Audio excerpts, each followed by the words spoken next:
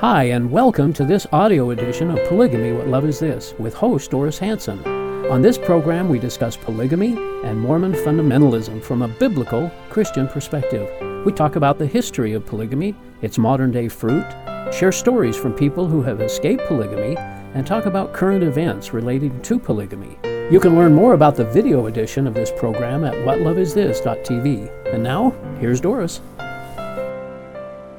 I'm your host, Doris Hanson, and of course, we're here every Thursday night to bring reality and truth to bear on the doctrine and the abusive practice of Joseph Smith's polygamy, which he preached and threatened was necessary to earn exaltation of faithful Mormons. And of course, here in Utah, we live in a highly saturated Mormon culture where whether it's a mainline LDS or Mormon fundamentalist polygamy, a culture that reverences and follows Joseph Smith, Brigham Young, and the other early Mormon polygamous men, and highly esteem their historical religious leadership. In fact, we discover that the religious leaders and their doctrines and their speeches are highly esteemed and quoted in some cases more than those of Jesus Christ.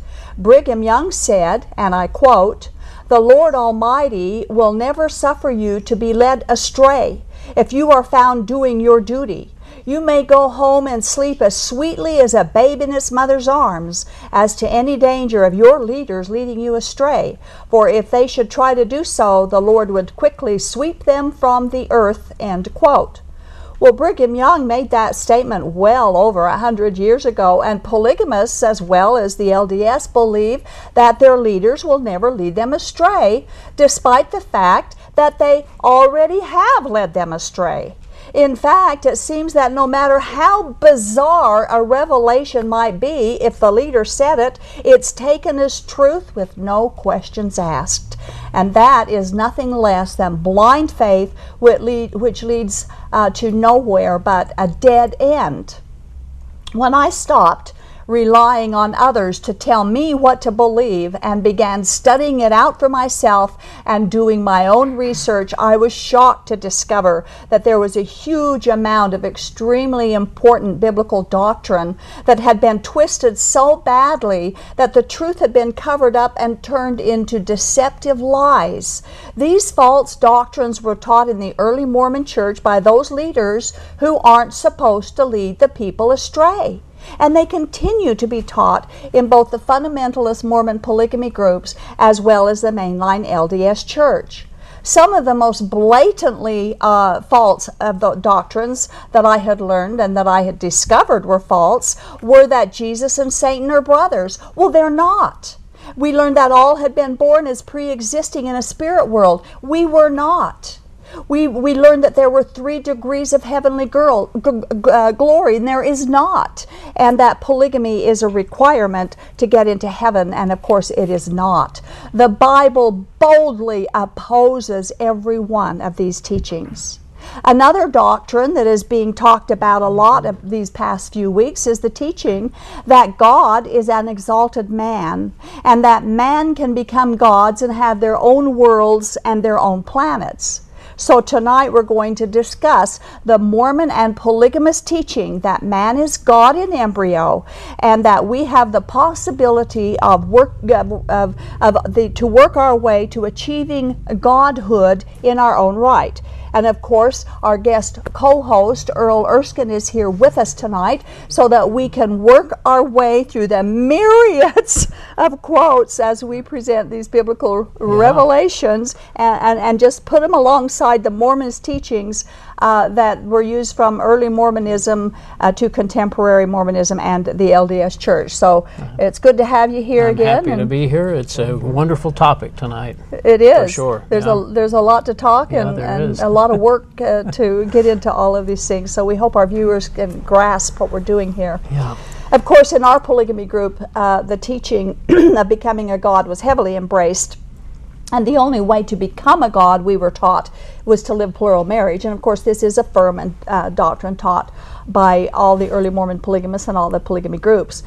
For instance, you've got a quote of something Brigham Young said. Brigham Young said, yes, "The only men who become gods, even the sons of God, are those who enter into polygamy." So right there we have from Brigham Young Yeah. You know, You have to be polygamous. You have to be a polygamist in order to become a god. So he's teaching both, that you have to be polygamist and that you can become a god. But notice that Brigham Young used the word God with a capital G. Yep. And this is extremely important. The Bible uses the word God with a capital G to refer to the one and only Almighty God. And when the word is used with a small g, it is referring to false gods, to heathen gods, and to pagan gods, or sometimes even in the Old Testament, it refers to representatives, men who are judges and rulers that God had appointed over the people. That would be with the small god. But the capital G God belongs exclusively to the one and only true and living God. But the small g God never, ever indicates man becoming a god. Now, I can already hear some responses from viewers who say, well, we can't trust the Bible to be reliable. Not translated correctly. But let us share with you something Brigham Young said. Yeah, here's another quote from the Journal of Discourses. There is not that person on the face of the earth who has had the privilege of learning the gospel of Jesus Christ from these two books that can say that one is true and the other is false. No Latter-day Saint, no man or woman can say the Book of Mormon is true and at the same time say that the Bible is untrue. If one be true, both are. And if one be false, both are false. So there you have it. Sounds like you trust the Bible. Either Brigham Young was a prophet or he wasn't, according to the Mormon mindset, and he said the Bible is true. And he never mentioned an exclusion about the improper translation being questionable. His statement was broad and inclusive. More importantly, however, is God's testimony about His Word, which includes the following verses. Yeah, these are just excellent. Isaiah 40 and verse 8 says, "The grass withereth, the flower fadeth, but the word of our God shall stand forever." And Jesus' testimony in Mark 13:31 says, "Heaven and earth shall pass away, but my word shall not pass away." And finally, John 10, verse 35 says, "The scripture cannot be broken." So anybody who can't believe in the Bible for some reason or another are just completely ignoring God, and actually, in a sense, they're saying, God, you're a liar. I don't believe you. And you can't keep your word together for us in these days. Mm-hmm. Yeah. So if Brigham Young, the prophet of both the polygamists and the LDS, and the Bible said the Bible is true, and God testified His word would never fail, how can this culture refuse to accept the entirety and accuracy of biblical scripture? And we also want to remind you that the Bible is not up for private interpretation. God said what He meant, and He meant what He said, and He meant everything that He said, and we don't get to use personal experiences to determine or to edit what God meant. We have one problem, however, with what Brigham Young said. Brigham Young insisted the Bible is true, but he didn't believe it, or he wouldn't have taught that by living polygamy men could become gods. No, that's In true. fact, that very statement proves Brigham Young to be a false prophet, Deuteronomy 18. Yeah, a very often quoted one, "But a prophet who presumes to speak in my name anything I have not commanded him to say, or a prophet who speaks in the name of other gods, must be put to death." And so the Brigham Young spoke in God's name, and he talked about other gods. He did. And if he had taught that doctrine during the Old Testament period of time, they would have stoned him. They Put would him have to killed death. him. It was a capital offense. So obviously, it's a false and dangerous teaching. I remember our polygamist teaching several years ago with someone dear to me I talked with from the polygamy group, and I asked him if he knew where he was going when he died. And he said that at one point God had taken Abraham outside and He had directed his attention to all those stars in the sky, and He told Abraham that one of those stars was a planet reserved for Abraham, and when he died that planet would be his. It would belong to him and his wives and all of his children. And then this man told me that that is what he expected to achieve when he died, that one of the stars in the sky was a planet, and that he himself would be its God, and his wives and his children would inhabit that planet. Of course, it isn't true that God told Abraham he gets to be God of his own planet, but that is a teaching from early Mormonism, which is where this polygamous man got his idea. For instance, Brigham Young said, and we quote, "The Lord created you and me for the purpose of becoming God like himself. We are created to become gods like unto our Father in heaven." So we're created to become gods. Notice the capital G. Yeah. And Brigham Young also said, "How many gods are there?" I quote, "I do not know, but there never was a time when there were no gods and worlds." Well, I wonder what they do with Genesis 1:1. And God created There was nothing there. in the beginning, God. But each time Brigham Young referred to man becoming God, he used the capital G for God. Again, Brigham Young said. And again, from the Discourses of Brigham Young, it says, "After men got their exaltations and their crowns, have become gods, they have the power then of propagating their species in spirit, and that is the first of their operations with regard to organizing a world. Power is then given to them to organize the elements and then commence the organization of tabernacles, to produce mortal tabernacles for their spiritual children. The faithful will become gods." So there you have it. They're teaching that man can become God. We've got many scriptures on this. But notice that Brigham Young not only taught that man could become gods, but that each god would be given an earth and a planet of his own to organize and populate with his own spirit children. Now this, of course, parallels with Orson Pratt, who was designated an apostle of the early church, whose leaders will never lead the people astray. And this is what Orson Pratt said. "Each god, through his wife or wives, raises up a numerous family of sons and daughters. As soon as each god has begotten many millions of male and female spirits, and his heavenly inheritance becomes too small to comfortably accommodate his great family, he organizes a new world.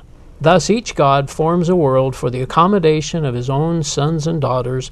The inhabitants of each world are required to reverence, adore, and worship their own personal Father, who dwells in the heaven which they formerly inhabited."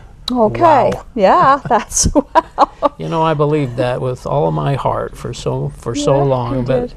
it just now when I think about God, and what's funny is in the concept of God having a physical body, Yeah. and then having spiritual children. I mean, like usually begets like, and so here you have a man and a woman, presumably with bodies, who are creating spiritual bodies. Yeah. It doesn't make any sense. It makes no that sense. way. Yeah, there's a lot about this that doesn't make sense, and that's one of the ways. Yeah. So let's compare the claims here of Orson Pratt and Brigham Young to God's testimony about himself. Yeah, from Deuteronomy, verses chapter 32 and 39. "Now see that I, even I, am He, and there is no God besides me." And in 1 Chronicles 17:20, "O Lord, there is none like you, nor is there any God besides you." That's all we need, really. It really That's but we got more. Isaiah 45:21 and 22 says, "And there is no other God besides me, a just God and a Savior. There is none besides me. Look to me and be saved, all you ends of the earth, for I am God and there is no other." So whom do we believe? Brigham Young, Orson Pratt, or God? I think I'll stick with God. I think I'll choose God as well. But we haven't heard from Joseph Smith yet. And I know that many in this culture, his words are more important than anybody else's. So let's see what he said about man becoming gods. This is actually from Doctrine and Covenants, section 132. "Abraham received concubines, and they bore him children, and it was accounted unto him for righteousness, because they were given unto him. And he, Isaac, and Jacob have entered into their exaltation, and sit upon thrones, and are no angels, but are gods." Okay, so he said already that Abraham, Isaac, and Jacob are gods sitting upon their own thrones. And so he's pretty much tying polygamy in with becoming a god, just like Brigham Young had. That's why Brigham Young did that, because Joseph Smith did.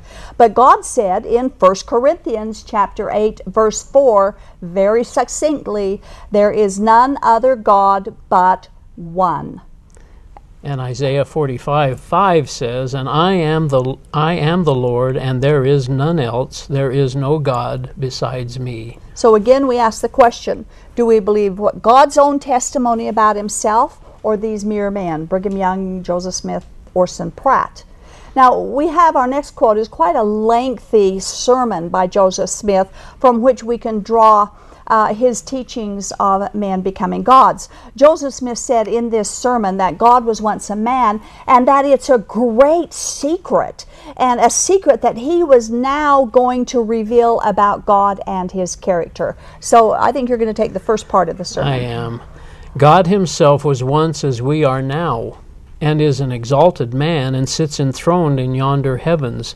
That is the great secret. If the veil was rent today and the great God was to make himself visible, you would see him like a man in form, like yourselves, in all the person, image, and very form as a man. Okay, so that's very clear in what the teaching is with Joseph Smith. And notice he said it was a great secret, because we're going to visit that a little bit later in the show. In another part of the sermon, he said, I am going to tell you how God came to be God. We have imagined and supposed that God was God from all eternity. I will refute that idea and take away the veil so that you may see it is the first principle of the gospel to know for a certainty the character of God, that he was once a man like us, yea, that God himself, the Father of us all, dwelt on an earth, the same as Jesus Christ himself did, and I will show it from the Bible. But you know what? He never did show it from the Bible. In fact, we're showing from the Bible just the opposite. Just the opposite. There was only one God. That's right. Yeah. And if he's going to show it from the Bible, he must have trusted the Bible too. And maybe it was his translation. I don't know. Well, I've checked that out, and he hasn't changed all those verses in Isaiah. So, no. But Joseph Smith denies that God existed from all eternity. And yet God knows his past better than Joseph Smith knows God's past. And he said he did exist from all eternity. Psalm 90. Psalms 90 says, "Before the mountains were born, or you brought forth the earth and the world, from everlasting to everlasting, you are God." So from everlasting to everlasting means from eternity past to eternity future, and everything in between. There never was a time that God was not God. Yeah, and in 1 Timothy we read this: He who is the blessed and only potentate, the King of kings and Lord of lords, who alone has immortality, dwelling in unapproachable light, whom no man has seen or can see, to whom be honor and everlasting power. Amen. So he says that he alone has immortality. Yep. And if he has immortality, that means that he never was mortal. He was always immortal. Okay? Alone. God alone has immortality from eternity past to eternity future. Joseph Smith said God is not from eternity past, but God says that he is. This is also something Joseph Smith said. "Here then is eternal life, to know the only wise and true God, and you have got to learn how to be gods yourselves, the same as all gods have done before you, from exaltation to exaltation, until you attain to the resurrection of the dead and are able to dwell in everlasting burnings and to sit in glory, as do those who sit enthroned in everlasting power." So we're going to go back into some of these things he says as we go through this and show kind of almost silly some of the things that he says. So Joseph Smith taught that man can become God, and also that we will have our own planets or planet to rule over as is God. But God rebukes those who believe that the people that believe that God is like a man. In Psalm chapter 50, verse 21, it says, and God is speaking, "These things you have done, and I kept silent. You thought that I was altogether like you, but I will rebuke you and set them in order before your eyes." God is accusing the people of thinking he was like them. A rebuke from God, by the way, is not a very fun thing to experience. Now, in the sermon that we have just been reading, we just quoted Joseph Smith of saying, quote, "They are able to dwell in everlasting burnings and to sit in glory," talking about those who become gods. Yeah. Now, where Joseph got the idea is a mystery to me, because everlasting burnings is the lake of fire. It is not eternal glory in heaven. But on the other hand, he was probably more correct than he knew, because those who think they will become gods indeed will spend eternity in everlasting burnings, and it won't be fun. Another part of Smith's sermon needs to be looked at more closely, and it is this. This portion of it, it says, "Here then is eternal life, to know the only wise and true God, and you've got to learn how to be gods yourselves, the same as all gods have done before you." So, first of all, God is omniscient, Yeah. and which means that omniscient means he knows everything, that he always has always known everything, and there's nothing he doesn't know, and there's nothing he has never known. He never learned anything, because as God, he already knows everything and always has. God never went to God school. He didn't get his PhD on godhood. This statement by Joseph Smith that we have to learn how to become gods proves how ignorant Joseph Smith was about God, his nature, and his being. Joseph Smith also made the statement that God is that we need to know the only wise and true God. Now, if there's only one wise and true God, you can see where I'm going with this, I'm sure. I can. Then all other gods are stupid and false. Yeah. And that would be all these gods that they think we can become, would be stupid and false gods. Doesn't Romans say something about changing the uncorruptible God into an image of corruptible made man? unto corruptible man. Incorruptible That's right. man, yeah. Yep. That's what he's done. That's exactly what he's done. And of course, there's only one God ever, anywhere, everywhere, and forever. And Isaiah 44:6, I think, is another confirmation. Another one. "Thus saith the Lord, the King of Israel, I am the first, I am the last, and beside me there is no God." Can it be any clearer than that? So that's who not do the we only one. believe? Who do we believe here? Are you going to believe Joseph Smith or God's own personal testimony that he has given to us? And God said it over and over and over again. Here's two more. Isaiah 46:5 says, "To whom will you liken me, and make me equal, and compare me, that we should be alike?" 1 Samuel 2:2 says, "There is none holy as the Lord, for there is none beside thee, neither is there any rock like our God."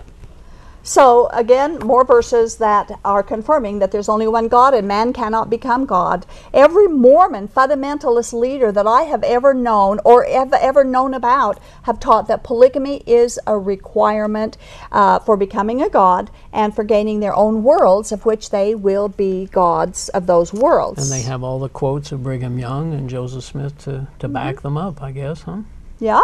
Oh, yeah. Exactly. Yeah. And of course, Warren Jeffs said, quote, "No man can become a god unless he has more wives than one." So that's, just one of the polygamous leaders, and what he said. We learned it all the while we were growing up, that living polygamy would gain us godhood. Now, there is a quote from the 1992 LDS manual, Achieving a Celestial Marriage. I hope you'll pay attention to this quote because it's so good. "God was once a man who by obedience advanced to his present state of perfection. Through obedience and celestial marriage, we may progress to the point where we become like God. God became God by obedience to law. If God became God by obedience to all of the gospel law, with the crowning point being the celestial law of marriage, then that's the only way I can become a god."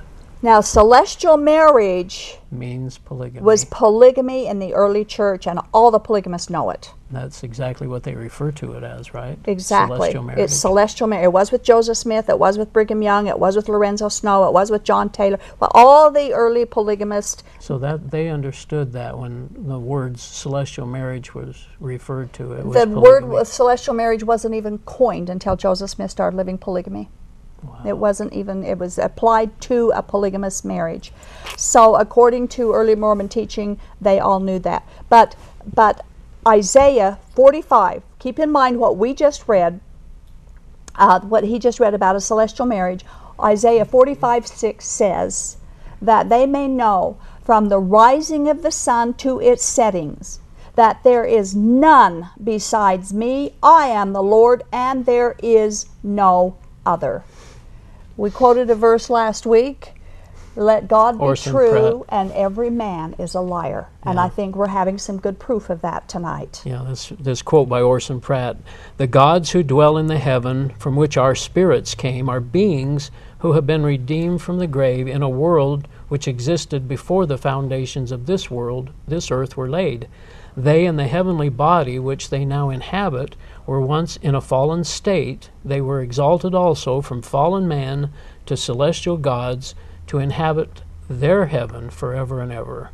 So here they are teaching that they have their own planets, that they have their own worlds, they have their own heaven even. Yeah. Their own private heavens, I guess. But let's place these teachings again of other worlds that belong to other gods alongside what God said. Second Chronicles. Yeah, these two quotes here. 2 Chronicles 2:6 says, the heavens, even the highest heavens, cannot contain him, meaning God. And in Psalms 115:16 it says, the highest heavens belong to the Lord, but the earth he, God, has given to man. Okay, so the heavens are God's. He created them. They belong to Him. He gave the earth to us. Nehemiah 9:6 says, quote, you alone are the Lord. You have made heaven, the heaven of heavens with all their host, the earth and everything on it, the seas and all that is in them, and you preserve them all. The host of heaven worships you. So to sum all this up, Orson Pratt said that there are other worlds and planets, and there are gods that belong to those worlds. But God said that He is the God of all the heavens, and that He has given the earth to man. Now listen carefully. He hasn't given many earths, many planets, and many worlds and stars to man. He gave the earth to man. One earth. And if all the heavens belong to God, and heaven is where His throne is located, how can there be other gods of other worlds that God wouldn't know about? Yeah, this one from Isaiah 44:8 says, is there any God besides me? No, there is no other rock. I know not one. So God He doesn't know of any other gods. So He would know it, wouldn't He, if there were other gods I would think out so. there? I think they'd be aware of those other gods. He doesn't know of it. Why would Joseph Smith know about all these other gods and Brigham Young, but God wouldn't know? In Jeremiah, He also gave warning to those who followed after false gods. Yeah, Jeremiah 10:11 says, Thus you shall say to them, the gods that have not made the heavens and the earth shall perish from the earth and from under these heavens. Okay, so now that's a warning to all of those who want to become a god or believe there's gods up there, that you have a great-great-great-great-grandfather who is a god with his wives on that planet. All the people who did not create the heavens and the earth will be destroyed. All the gods, the so-called gods. God's warning against those who believe that there are plural gods and all the wannabe gods. There's only one creator of heaven and earth, and every other so-called god will perish. They will be destroyed. Since the only wise and true God is the one who created the heavens and the earth, He certainly has the know-how and the power to do whatever He pleases, even to evict usurpers. Isaiah 46:9 says, For I am God, and there is none else. I am God, and there is none like me. Okay. I think when I left the church, one of the concepts that I guess I hadn't ever realized, and I think it's so what we're saying here is that there is only one God. He's always been God. Even the Book of Mormon says that God is unchanging from eternity to eternity. Yeah. And yet here we're coming along with all these different gods and trying to come up with a whole new gospel, basically. Yeah, exactly, for sure. And what God is saying against the people who teach other gods, the first scripture you read, they would be stoned. They would be killed if they taught other gods. Yeah. To worship other gods. So, and we have a listing, by the way, of 45 places in the Bible where God says there's only one God. And if you want to have that list, you can go to our website, whatloveisthis.tv, and click show notes, and you can download that list of 45 places in the Bible where you can go in and check for yourself and read them for yourself. And again, I have to say, when God says something, He shouldn't have to say it more than once for us to believe it. But He said this 45 times. Yeah, He must have known that false gods would come about constantly, and false doctrines, and wanted to make sure that we understood there's only one God. And we'll have no excuse when we get there. Yeah, and face Him on Judgment Day. We'll have no excuse. He says, I told you 45 times. Now, there's been a lot of talk lately about another article that's been published on LDS.org about Mormonism's belief that they can become gods or become like God. Unfortunately, they continue to teach this blasphemy. And more unfortunately, they back up their position by quoting a ton of people in history who have also believed, they say, that man can become gods. And it's too bad that among all their quotations, they didn't quote one thing from God Himself about His own testimony about Himself from the Bible. They quoted all these people, all these men, way back in the early centuries, but they never quoted God. And it's too bad that they're forced to quote mere men's writings rather than God's own writings.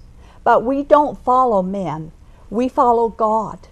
We don't follow what men say or what men write or believe. And if it doesn't match up with the Bible, they can quote it 100 billion trillion times, and it means absolutely nothing when put side by side with God's own word. We quote what God said. They quote what man said, proving that their religion is from man and not from God. And Jesus confirms it in the following passage. This is from Mark 7, 6 through 9. He replied, Isaiah was right when he prophesied about you hypocrites. As it is written, these people honor me with their lips, but their hearts are far from me. They worship me in vain. Their teachings are but rules taught by men. You have let go of the commands of God and are holding on to the traditions of men. And he said to them, you have a fine way of setting aside the commands of God in order to observe your own traditions. That's exactly what's been going on in this culture. It describes the teachings of this culture like a hand in a glove. It does, doesn't it? And of the polygamy groups and of the mainline church, they follow the teachings of men and they reject the teachings of God Himself. Now, the article, LDS.org, however, does take some Bible verses radically out of context, and they twist them to try and prove their point that the Bible teaches men can become gods. Two of those verses are Psalm 82:6 and John 10:34. So we're going to look at them and quickly explain to you why it's not teaching men can become gods. Psalm 82:6 says, quote, I said, ye are gods. Now, this is God speaking to the Israelite nation, and He is saying that to the Israelites. Now, the two most important things to remember when you're determining what the Bible means is context and the Bible explains itself. Okay? Now, the word gods here is with a small g. And in the Old Testament Hebrew language, that word is Elohim with a small e. The definition is God with a small g, or judges, or magistrates, or mighty, or great men that are ruling over other men. They were leaders of their community. That's what they were.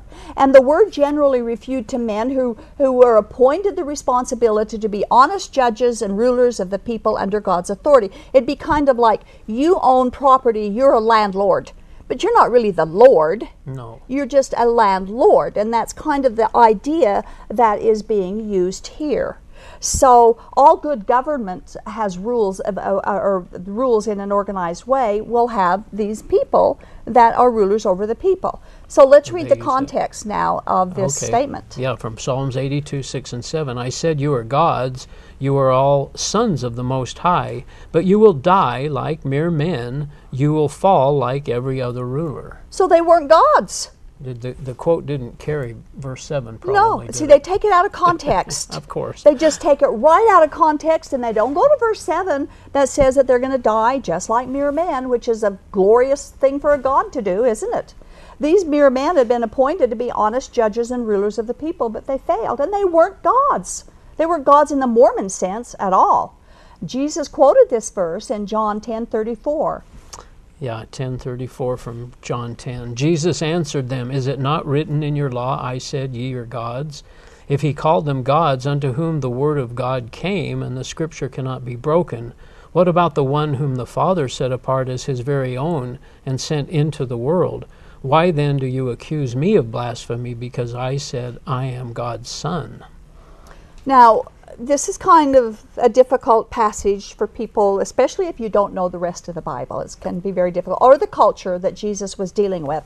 But when Jesus claimed to be God's son, the people knew that he was claiming to be God in the flesh. That may not be something you understand, but those people understood it because they picked up stones to kill him for saying that. They attempted to stone Jesus because he was making himself equal to God. But Jesus is saying that if God can call mere man in the Old Testament gods with a small g, why should they try to kill him when he says he's God's son? Also, Jesus is talking to monotheists, meaning they believe in only one God. His audience knew there was only one God, so Jesus would hardly be teaching them that they could become gods when their own scriptures taught there's only one God. In fact, if that was what Jesus was teaching, like the Mormons claim, then they would have had a legitimate reason for killing Jesus right then. Yeah.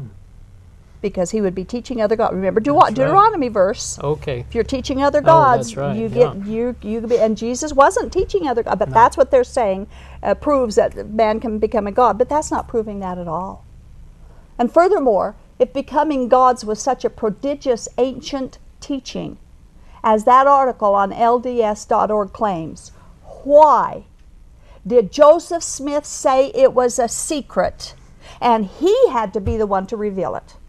That's such an excellent point. And if you go to that article, you can look at all the footnotes and all of those early, hundreds of years before Joseph Smith was a gleam in his mother's eye, they're all there quoting saying that they believe you can become God. Well, that means nothing. God said you can't. That's what counts. Yeah. So the article on LDS.org is leading you astray, as did Joseph Smith. The fact is, no biblical doctrine or teaching attributes godhood to humans. Another text proof verse that they use. Yeah, it's Revelation 3:21. It says, "To whom that overcometh will I grant to sit with me in my throne, even as I also overcame and am set down with my Father in his throne." So they're saying that because we're going to be sitting on his throne, we can become gods. Well, their teaching is that we get other worlds, Yeah. and we get our own thrones and our own heavens. And here, this is just teaching that we share the kingdom of heaven with Jesus. That's all it's sitting. It's saying that we're sitting with him in heaven. Joint heirs. We're joint heirs with Jesus. Now, sitting is a biblical symbol, meaning there's nothing more to do. It's finished. It's all done. Yeah. And so we're sitting with him in heaven. It doesn't say we sit on our own thrones in some other kingdom, in some other world. And strangely enough, even the devil knows there's only one God. Yeah, James 2:19 says, "You believe that there is one God, you do well. Even the demons believe and tremble." So if the demons believe there's one God, why Yeah. is it so difficult for humans to believe it? I don't know. In fact, the first sin of the universe was Lucifer wanted to be like God. And it is that which caused him to be condemned and expelled from God's presence and out of God's heaven. Isaiah 14. Yeah, 14:12 through 15, it says, "How you are fallen from heaven, O Lucifer, son of the morning, how you are cut down to the earth, you who weakened the nations. For you have said in your heart, I will ascend into heaven, I will exalt my throne above the stars of God, I will also sit on the mount of the congregation on the farthest sides of the north. I will ascend above the heights of the clouds. I will be like the Most High. Yet you shall be brought down to Sheol, to the lowest depths of the pit." Okay, that was Lucifer wanting to exalt himself up above the stars of God and next to God and be like God himself. But God kicked him out of heaven. Always lying. Yeah. Ezekiel 28:13, it says, "You were in Eden, the garden of God." Verse 15, "You were perfect in your ways from the day that you were created, until iniquity was found in thee. You have sinned, therefore I will cast you as profane out of the mountain of God, and I will destroy thee, O covering cherub, from the midst of the stones of fire. Thine heart was lifted up because of thy beauty. Thou hast corrupted thy wisdom by reason of thy brightness. I will cast thee to the ground and lay thee before kings, that they may behold thee." Now these two passages in Isaiah and Ezekiel take us way back in time before the Garden of Eden, before Adam and Eve. Lucifer is the name that the King James Bible uses for the devil before he got kicked out of heaven. He was a beautiful angel who can still appear as an angel of light, even though he's now called the Prince of Darkness. But he lost his place in heaven because he wanted to become like God. So God threw him out, and he is now called the devil and Satan, and his place will be in the lake of fire. But it's interesting that Mormonism calls the sin in the disobedience in the Garden of Eden the fall upwards, and then proceeds to quote the devil's own words as truth in Mormon theology. Satan, in the form of the serpent, is speaking in this next verse. Genesis 3:5, he's saying, "For God doth know that in the day ye eat thereof, then your eyes shall be opened, and ye shall be as gods, knowing good and evil." And they quote that as a test verse to prove that we can become gods, that the Bible teaches we can become gods. It's also in the temple, but it's Satan's own words. He's a liar. Jesus said that Satan is a liar and that he cannot tell the truth because there's no truth in him. He cannot tell the truth. And he's tempting Eve to disobey God with the temptation that they could be like God, which is precisely the same thing that got him kicked out of heaven, and they got kicked out of the Garden of Eden for the same thing. Yeah. Read 3:22. Okay, "And the Lord God said, Behold, the man is become as one of us to know good and evil." And they use that, well, now see, the man's become like one of us, so we can become gods. Well, Adam and Eve weren't gods. No. The only thing that they're proving here is that they now knew what evil was, because before that they hadn't been disobedient. They didn't know what evil was. And when it says they become like one of us, it's not meaning there's many gods there. It's talking about the Father, the Son, and the Holy Spirit, which the Bible says are one God. So God knew, and he knew about the disobedience. He knows that disobedience is good and disobedience is evil, right, and obedience is good, and that's knowing the difference between good and evil. But they didn't know that. But Satan lied from the beginning and lied to Adam and Eve as well. And then after they ate the fruit, they were expecting to become gods, and they weren't. No. They looked, all of a sudden, they ate the fruit, and they weren't gods. What did they do? They run and hid from God. Because they knew they'd done something real bad. And of course, then they got kicked out.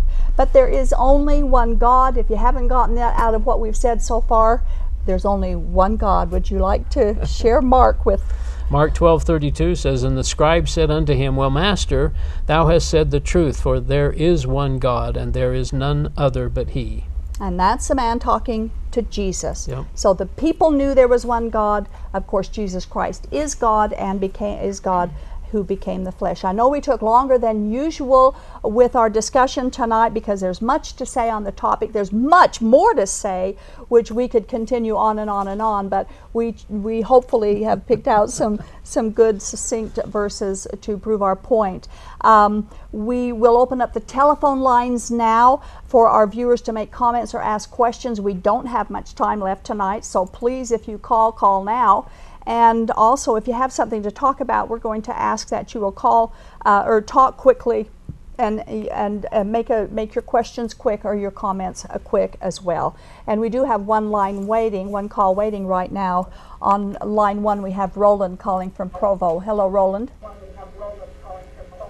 Roland, you need to turn off your TV volume, please. I have. Okay. Doris, it's very difficult for this rapid-fire presentation to get some good answers. There is some simple answer to this. When God created Adam,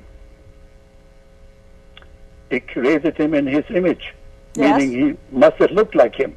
So he had a head and arms, and so when Moses talked to God, he recognized him as with the body, like he was. There's nothing in the Bible that says Moses recognized God with the body. That's not there. He saw him in a burning bush, and he talked to him in the burning bush, but he didn't see him as a man at all. The Bible doesn't say that. But to answer your question about God, now wait a minute. Excuse me. I'm going to answer your question. When it says that God created Adam in His image, we get the answer to that. Remember, the Bible explains itself, and the answer to that is in Ephesians chapter 4. I know what the Bible says. I'm only saying. Are you going to let me answer your question? It's an understanding that God looked like man because He created him like Himself. Being like God doesn't... Later he said, be ye therefore perfect, even as your Father in heaven is perfect. That doesn't mean He's a man. What does that mean? We have given you, how many, 2-3 dozen verses tonight that proves that God is not a man, and you're going to argue that He is? Well... What the Bible says, I'm going to put you on hold if you keep interrupting me. What the Bible says about man, you're interrupting me. I'm trying to talk to you. You don't let me talk. Okay, but you asked a question at the beginning. You haven't let me answer. I'm just making a comment. And that answer is the prophets in the Bible talk about there's one God. When God created Adam and Eve in His image, this is the image He's talking about. Not that God's a man. But Ephesians chapter 4 verse 23 said that we are to be made new in the attitude of our minds and to put on the new self created to be like God in true righteousness and holiness. That's the image of God that was Adam and Eve was created in. And also in Colossians chapter 3, it says that we need to be renewed in knowledge in the image of our Creator. That's the image of God that he's talking about. Not that God is a man or a human being, because he is not. We've already proven that. We don't have to prove that with more verses. Do you have more to say on that? Well, just one way I've heard this is that let us create man in our own image. That's a 3-in-1, a 3-in-1 God, and we're body, soul, and spirit. Mm-hmm. We're 3-in-1. That's the image that we were created in. Well, and also God has creativity. He gave creativity to us. Yeah. He obviously has knowledge. He gave us the ability to learn and have knowledge. Yeah. And so he created us to see and to think and to reason and to be holy. He wanted us to be holy, and that's the main point of his image. And God is an invisible God, and no man has seen God at any time. Right. If you'll read a few verses after Moses sees God, what they say face to face, 10 or 15 verses after that, it explains that, exactly what he meant, that no man has ever seen God at any time. That's right. So it explains itself if you'll just read a little further. And God has manifested himself in visible form like the burning bush, yeah. But that's not God. He's not a bush burning in the desert. He just manifests himself in ways so that we can relate to him and connect with him. And then, of course, his final manifestation was Jesus Christ. Yeah. God, Jesus Christ is God. Okay, we have line 2, Larry from Salt Lake City. Hello, Larry.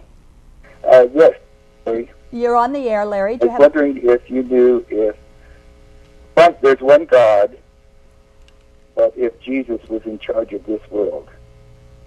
Well, Jesus is God, and there's only one God. Yes, I know one God, but I'm just wondering if I don't know if I believe that God was human at one time, but I'm wondering if he lets his spirit children create worlds. There's no spirit children. Sorry, there's no spirit children. That's not biblical at all. That's something else that was made up. It's a myth that was made up in early Mormonism, but it isn't true. There's no spirit children. God's in control. No way that it tells us in God has millions of. I mean, they found millions of planets, millions of galaxies, in one world. There's only one world. In Colossians chapter 1 and in Hebrews, we are told that Jesus Christ created the world and sustains the world. Right. That answers your question. And don't you think there'd be others that would be in charge of other worlds that No. God has so many No, children? he gave the earth to man. So if there were other men, that would be earth. Not men. His children before they come to a world. No, God didn't have spirit children. That isn't true. That's something that you've got to read. Oh, so Jesus wasn't the Son of God. Jesus was God, God in the flesh, which they called the Son of God, God in the flesh. He wasn't literally the Son of God, no. We don't become sons and daughters of I mean, God until we're born Jesus had again. many children. I mean, wouldn't God have many children, spirit children? No. No, he You didn't. weren't a spirit child of God. No. The Bible does not support that. The Bible is absolutely, we did not exist until we were created in our mother's womb. That's interesting. Now, it is interesting, and it shocked me when I learned that, but that's the truth. And the only people who believe it are the Mormons. The rest of the world doesn't believe that they're spirit children. Well, there might be some oddball beliefs out there that do, but don't they believe they're going to go back and stand in front of him? And we don't go back to God because we never were there. Jesus said, no one has come down from heaven except for himself. He was the only one that ever came down from heaven. I am from above and you are from beneath. You are from beneath, Yeah. right. Very interesting. Yeah, it is Okay, interesting. thank you very much. Aha, Thanks. thank you. You bet. Bye. Okay, we have line 3, Nancy from Layton. Hello, Nancy. Yes, You're on the air. yes.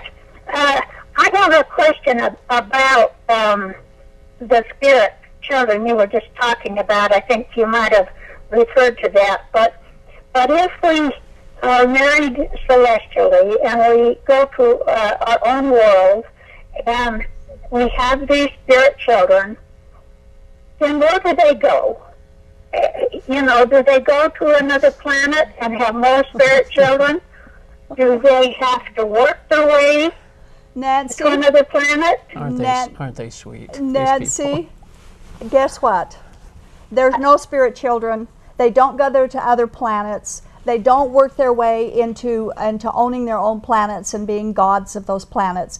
There are no spirit children to go anywhere to do anything because it's a myth. It is not biblical. God absolutely does not teach that anywhere in the They Bible. neither marry nor are given any Well, marriage. I understand that, but I wonder how does the Mormon Church, how do That's for they you to answer. justify that? What do they say about that? Are there spirit children in other worlds that have their own spirit children there?